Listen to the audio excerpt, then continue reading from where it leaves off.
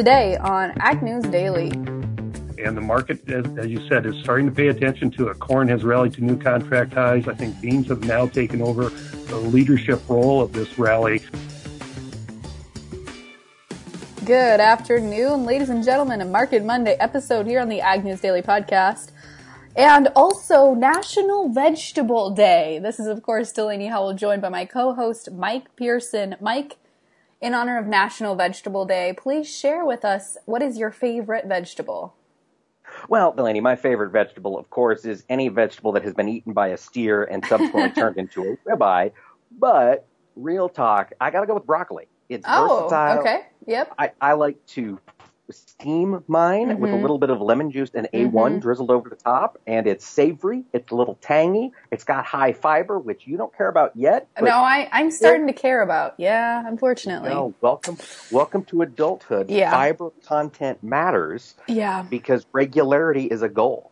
Yeah, I know. I would say broccoli is probably at the top of my list too, either broccoli or corn, but you know, they always say like corn isn't really that healthy of a vegetable for you. Oh, sure it is. It's got all kinds of things. I think it's high in carbs or something. Like, I don't know. Sure, a lot of starch. That's why it makes great ethanol. Right, a lot of starch. So maybe not the best for the human digestion system, but definitely one of my favorites. You know, but I think if you put enough butter and salt on it, that makes it healthy. I know, but you know what is a little concerning to me this year about corn? What's that, Delaney? Well, usually we have sweet corn around the 4th of July, and I'm honestly a little nervous we're not going to get it this year. Homegrown sweet corn. Right, yeah. Gotcha. When did the sweet corn patch finally get planted? No, I'm not saying not our sweet corn. I'm just saying, like, Des Moines has a lot of, like, there's some suburbs outside of Des Moines that they always have. Fine sweet corn. You bet. Yeah. I'm just nervous. Are we going to have sweet corn by 4th of July this year? Yeah. Oh, yeah. There were some folks who were able to get in early enough. And, you know, you think about people who plant sweet corn, they're not going in there with a quad track and a 48-row planter. Right. You can get in there with a 40-20 and a 6-row and get a decent amount of sweet corn planted. Yeah, but they're also having weather issues, I'm assuming, too, or have had weather issues. Yeah. So yeah, I'm just saying they could maybe get into the field before it was more fit than some other commodity producers. Okay, you've at least set that worry aside for me then.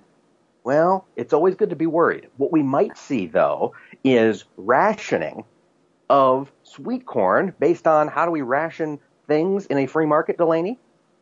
Price, exactly. So we could see higher prices for sweet corn as we get into the 4th of July season. Listeners, be prepared for that.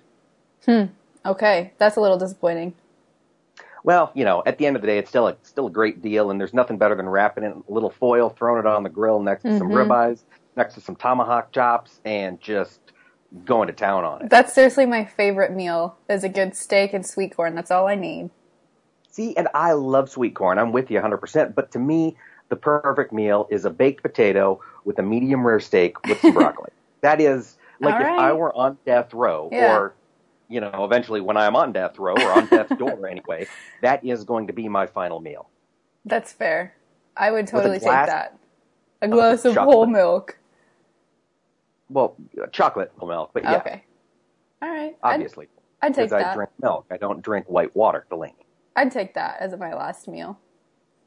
Darn right you would. We're Americans. That's right. America. Hashtag America.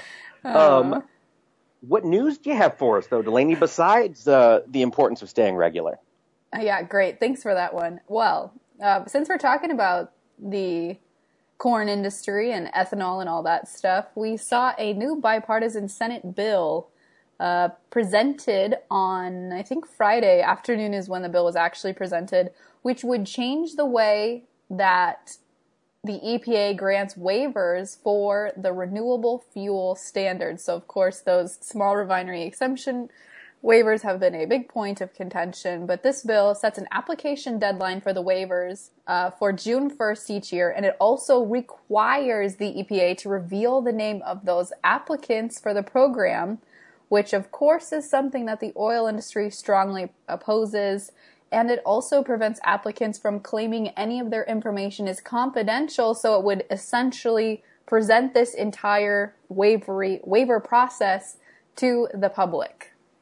That seems to be an interesting compromise. I've got a feeling that when this bill, if it actually gets taken seriously, they'll probably allow some things to remain confidential. I'm guessing that's where they will come up with a compromise.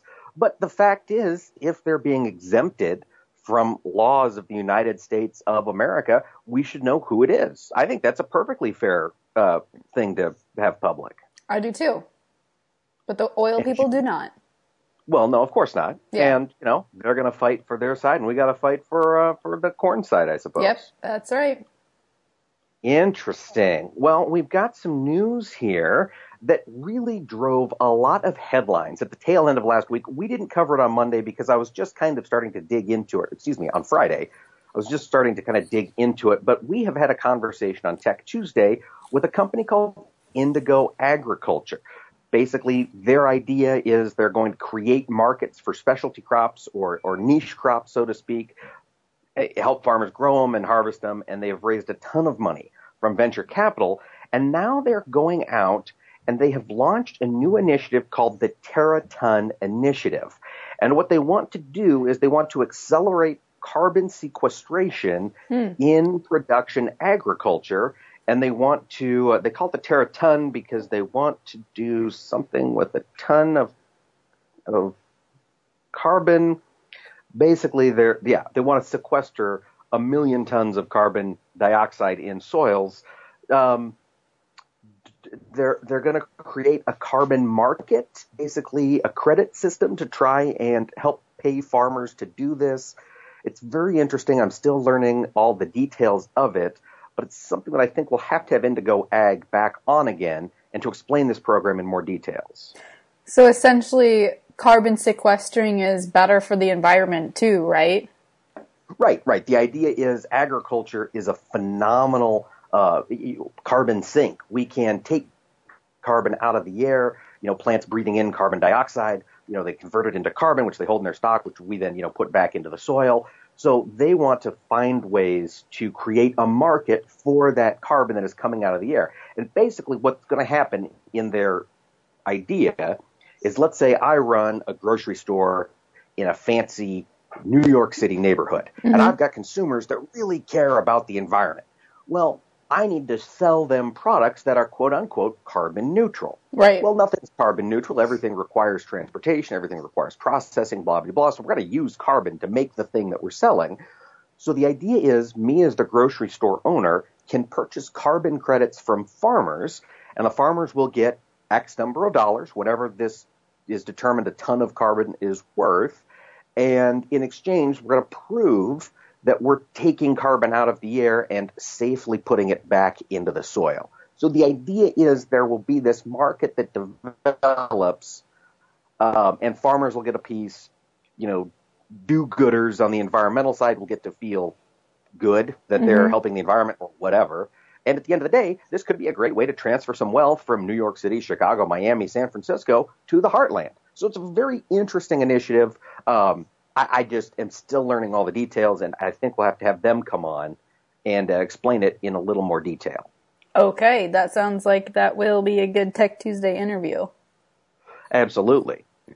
Well, in other news here, we've seen Bayer splash the headlines talking about some new sustainability measures that they are working on as a company, especially in lieu here of all the recent lawsuits that they've been facing because of their Roundup Ready product, which of course they kind of are in charge of now that Monsanto has gone away.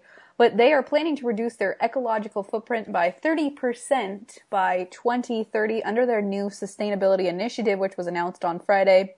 As part of this initiative, they are looking to spend almost $6 billion over the next decade to look at new ways to combat weeds as they prepare for the possibility that glyphosate will be banned from the EU by the end of 2020, which is really pretty soon if you think about it here. They said while glyphosate will continue to play an important role in agriculture and in their portfolio, the company is committed to offering more choices to growers. And the EU license for glyphosate ends in December of 2020. So that's why they are looking here at some of their other options. You know, it's interesting. You look at how popular misconceptions of pesticides and herbicides have really harmed people around the world. And I think the greatest example of popular misconception that has killed people, quite literally, was Rachel Carson's book, Silent Spring, back in 1962, that kind of launched the environmental movement as we know it today. That got DDT banned, which was the most effective, yes. Okay. What do you call the mosquitoes? It's the most effective mosquito killer. Yeah. And malaria kills millions of people in the developing world every single year. And, turns out DDT doesn't do half the things that that book claimed, or that people claimed that book claimed. And now we've got these lawsuits launching the same kind of anti-science war on glyphosate, and growers, homeowners, golf courses, developers, all going to lose a very non-toxic pesticide option because of a few misguided jurors in California. It's heartbreaking. It is. So that's a tool we might see disappear in the EU as well. Yes. Well, they're just building on the fear that's generated from these $1 billion plus legal settlements. Yeah. It's so frustrating. It is. Well, we've got some comments that are coming out of Washington, D.C. today, in fact. There is a hearing going on in D.C. It's the first of 7 days of hearings that are being held by the USTR, the U.S. Trade Rep, Robert Lighthizer office. Basically, they're having these hearings to decide what's going to happen if we put tariffs on another $300 billion worth of Chinese imports. So far, and remember, today's just day one, all of the companies who have been testifying have said that they have few alternatives other than China for sourcing goods, so they will see costs rise. And so far, we're looking at clothing, electronics, and mainly consumer goods that have testified so far. They say sourcing these products from other countries are going to raise costs more than the 25% tariffs, which means they're going to end up buying from China anyway and just, paying the tariff. And it's going to be interesting. Here was a comment that was made that I thought was fascinating, I suppose. There's a company called Regalo International. They're Minnesota-based. They make Regalo. I'm guessing a lot of our listeners who are parents have heard of them. They make baby gates, booster seats, portable play yards, basically all things for kids. And they use predominantly Chinese-made steel, and they say that there is no country manufacturing metal baby gates outside of China. Okay. None at all? I thought that was interesting. None at all. Apparently, according to this guy, this Mark Flannery, the president of Regalo International, the only place that makes metal baby gates is China. That seems very bizarre. That's kind of what I thought, but it must be a low margin product that needs low labor. Maybe it's a labor intense thing. I don't know. I just thought that was interesting. Okay. Interesting indeed. Yeah. Well, I think the only other piece of news I have to share with our listeners today, because I know we've got some dairy folks that do tune into the podcast, is we will see the first big program rollout for the 2018 Farm Bill starting today you can now sign up for the Dairy Margin Coverage Program, and that will continue until September 20th. But according to the Farm Service Agency Administrator Richard Fordyce, he said that he's expecting to see a significant increase in the Dairy Margin Coverage Program, which is, of course, replacing the MPP program. And he said he expects about half of U.S. dairy farmers to re-enroll this year in the new program as opposed to the old margin protection program, because at the new rates here we're seeing $9.50 per hundredweight coverage level, which is significantly higher, I believe, than we saw with the margin protection program. Yeah. Hopefully, listeners, if you are signing up for that program, let us know how it goes. We know it is just getting rolled out today, but if you are a dairy producer, Gary Rasmussen, I'm talking to you, let us know. If you're getting in there, getting with your FSA officer, let us know. We want to know what the process is like, how it's working. Are there any concerns we need to take to our good friend, Undersecretary Bill Northey? Yes. Good call. We want to be an advocate here on the program, Delaney. That's what we're all about. I know. I agree. Fighting for our farmer listeners. We can't pay you to listen to this podcast, but by golly, if we can help you solve a problem, that's what we want to do. That's nice. Tell your friends. Download us every day. Send your advertising dollars our way. We want to hear from you. There we go. We appreciate that too. Absolutely. I've just got one other quick piece of news, and I talked last week about the announcement from the Association of Equipment Manufacturers. They released their flash sales, saw that tractor sales were up a little bit, 1.6%. Combine sales were down 13%, so that has them a little nervous. But they issued a statement that they said what they're really concerned about is the ongoing trade war, and specifically, now that we've solved this steel and aluminum deal with Canada, they're really pushing to get USMCA signed so we can stay on a solid footing with our friends to the north. Sales of equipment in Canada saw major decreases.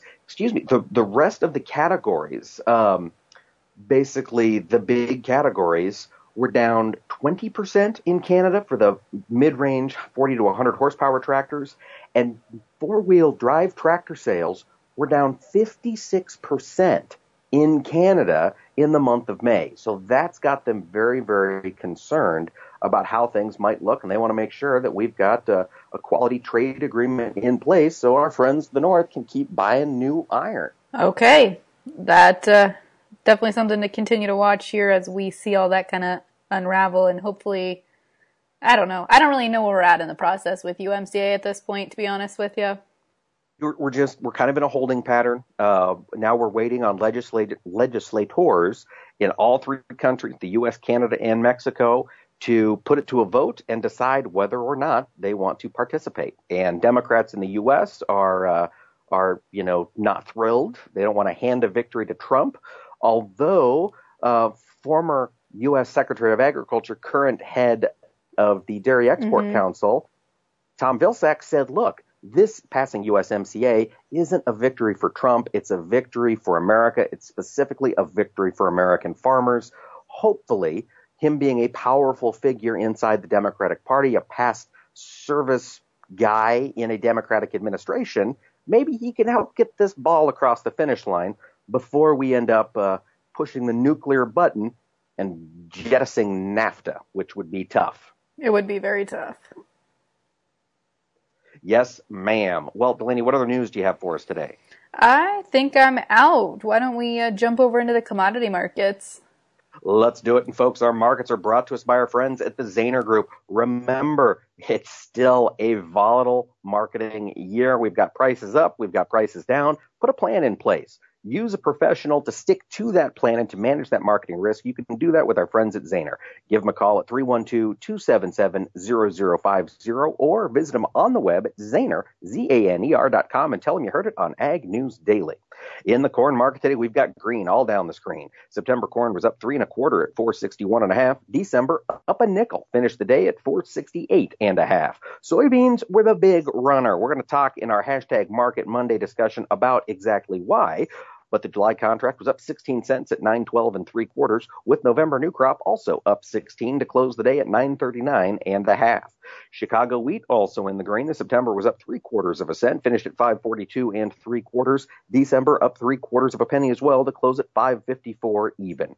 Looking over at the world of livestock, everybody caught a bid today. August live cattle up $1.35 at 105.6250. October up $1.22.5, finished at 106.70. In feeder cattle, the August was up $1.40, finished at 136.92.5. September up 137.50, closed the day at 137.17.5.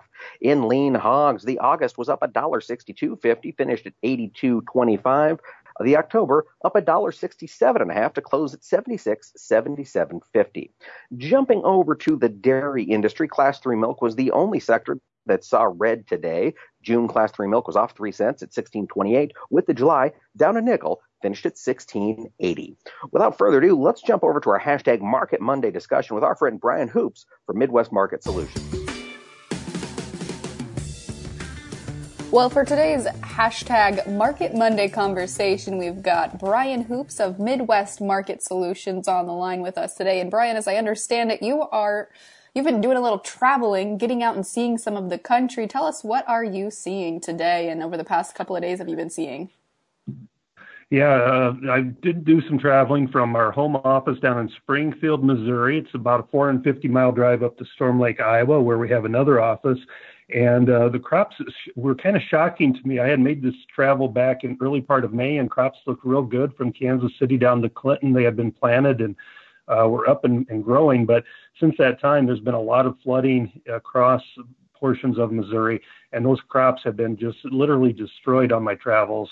Some of the corn that did make it was yellow and only about knee high, maybe waist high, but a lot of yellow color.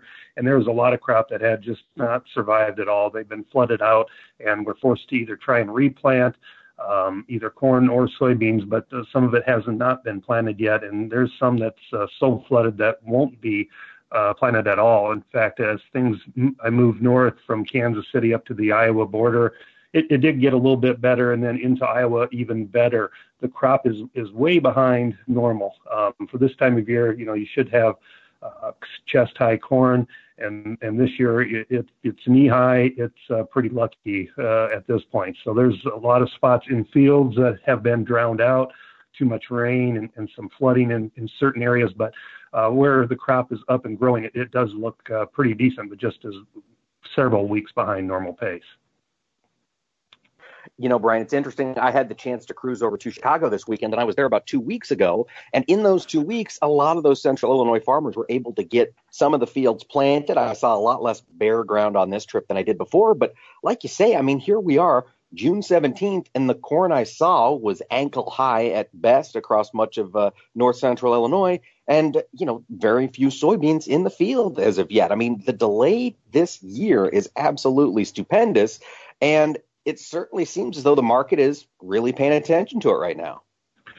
Right. We've had years where certain areas have had too much rain and have had delays, but this is almost unprecedented where you have just across the entire Midwest, the key growing areas have all been flooded out or have had major delays. The only area that has really been dry is parts of North Dakota where they've been on pace as far as their spring wheat planting, corn and soybeans plantings, but they are forecast to get some rains. But it's just all across the upper Midwest that is this far behind. And the market, as you said, is starting to pay attention to it. Corn has rallied to new contract highs. I think beans have now taken over the leadership role of this rally. There's a lot of acres to be seeded yet of this soybean market. And this crop, we can absorb some yield loss, but we do have to have the acres planted so that we kind of keep our ending stocks either where they're at or don't get too tight.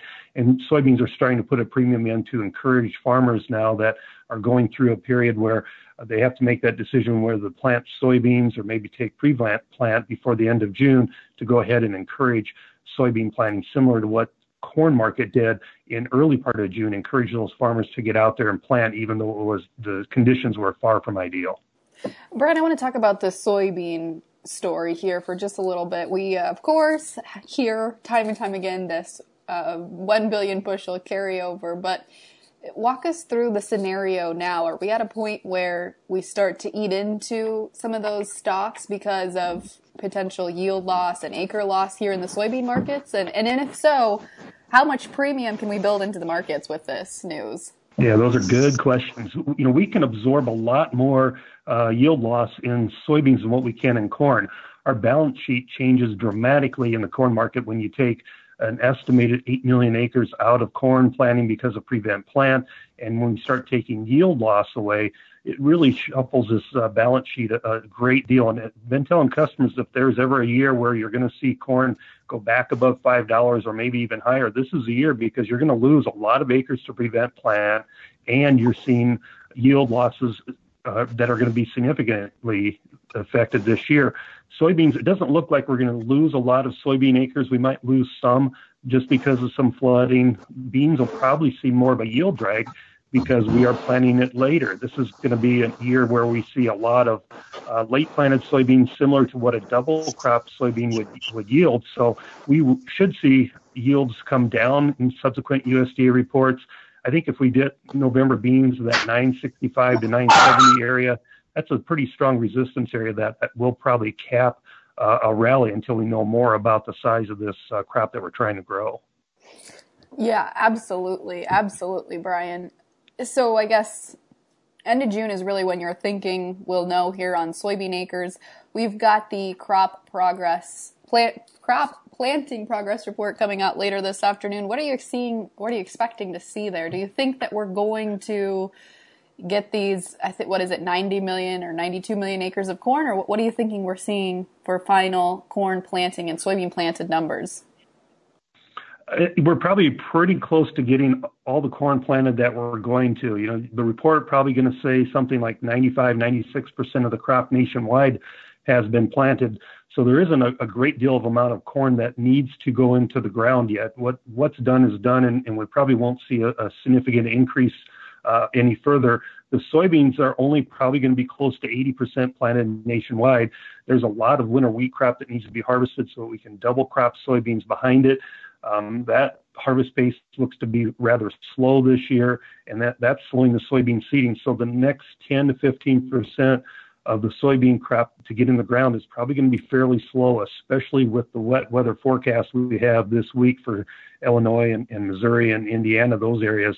In fact, it's raining in Iowa now, so any soybeans that need to be planted are probably going to have to wait at least a couple days.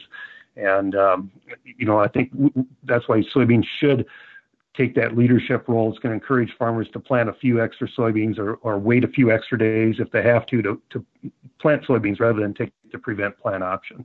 You mentioned now they're going to see significant delays yet again. How should growers be managing their physical sales? A, given that it's a rally, B, given that we don't know what yields are going to turn into, and C, not knowing if we're going to get all our projected bean acres in the ground or not on each individual operation. How are you managing the physical in this challenging spring? Yeah, I think there's been a little bit different marketing strategies for corn and soybeans. The corn market, if you believe that adage that a big crop has a short tail, that means that this crop that we're going to produce is going to be fairly small. USDA told us in the June supply and demand report that we are not going to be able to produce enough corn this year to meet our expected demand. And so if that happens, we're going to have a very long marketing year. I think if producers have made aggressive sales of corn, you need to look at re-ownership strategies with those, maybe some option strategies, try and get them re-owned if possible. And there's going to be some really tight basis levels throughout the winter months. And so even if you have to make sales at harvest, find a tight basis to do that, and then look to re-own it into the spring timeframe. I firmly believe the corn market's going to have to rally by next spring to buy a few acres back to rebuild our ending stocks. Question will be is how high do we have to rally and how many acres do we need to buy? So that remains to be seen, but maintaining ownership is going to be a real key, I think, for this marketing year, especially for corn, a little bit less so for soybeans. We could see, some significant upside potential in soybeans going forward if we don't grow a very good crop, probably some decent downside potential if we do grow a big crop. There's a lot of variables in this market here, but using option strategies is certainly going to be, I think, to producers' advantage this marketing year. Brian, at this point in the game, how sold would you be on new crop corn? Because, of course, when guys hear that a 5 is coming down the pipeline, they maybe aren't so eager to sell off their corn crop. Yeah, we have really not rewarded this rally hardly at all, maybe just a 5% rally. If you're looking at new crop corn prices, it's well above $4 now in almost every location. And it gets pretty tempting to go ahead and make that sale. I do think if you do that, you want to be looking at opportunities to re-own it, whether you do that now during the growing season or you wait till harvest lows, if there is such a thing this year, harvest lows and buy your crop back. But there could be some real explosive marketing opportunities this year. So I just wouldn't be too aggressively sold. I think a producer is better off using these option strategies to give yourself some downside protection and let the upside potential move higher here, especially if you're in an area that you don't know if you would be able to fulfill contracts. There was a lot of producers this winter who signed contracts with some of these big elevators, took a premium, and then pledged an equal amount of bushels to be sold if prices ever rallied to a price level higher this summer. And we've approached those price levels. So now they're kind of scrambling for some sort of protection, either from the long physical commodity or on the board. And, you don't want to get in that type of situation where you're making a agreement to deliver so many bushels and then you're not able to produce that. So one way or another, I think you're better off going through the options market and maintaining some ownership strategies. Brian, we're talking about higher prices, and one segment of the market that certainly caught a bid today is the livestock sector. We've got both fat cattle and feeders up $1 plus. We've got lean hogs up $1.50, $1.70, $1.60, 2.5 plus. Bring us up to speed. What's causing us to go from those sell-offs early this morning to the positive we're seeing today? Yeah, I think there's bottom trying to form in this cattle market. When you have high corn prices like this, initially it does cause some pressure against live cattle and feeder cattle. Producers will be more apt to go ahead and make aggressive forward sales, not to feed the animals to heavier weights because of the increased feed costs. But what that does is it puts more pressure on the front month supply, but those lower weights eventually take pressure off of the back month supply, and you've got less tonnage hitting the market. That usually relates into higher prices down the road. And so I think the market is anticipating we've made summer lows in this cattle market. We may try and rally from here, and you won't have confirmation of that until you rally probably a couple more dollars. But at least the cash markets are going to try and stabilize. The futures markets have already discounted lower prices of the cash markets into the summer, and now we're looking at stronger grilling seasons into the summer months as we get to some warmer temperatures. And so a lot of this trade here, I think, feels like we've put our weakness in, or our downside risk in the cattle market for now, and we may see higher prices coming forward. All right. Well, I'm sure our livestock producing listeners enjoy hearing that news. Brian, if folks want to get more news or information from you, how can they do so? Yeah, you can reach out to me. My direct number is 417-501-5132, or you can go to our website, MidwestMarketSolutions.com. We have 12 different offices around the Midwest for all of your listeners.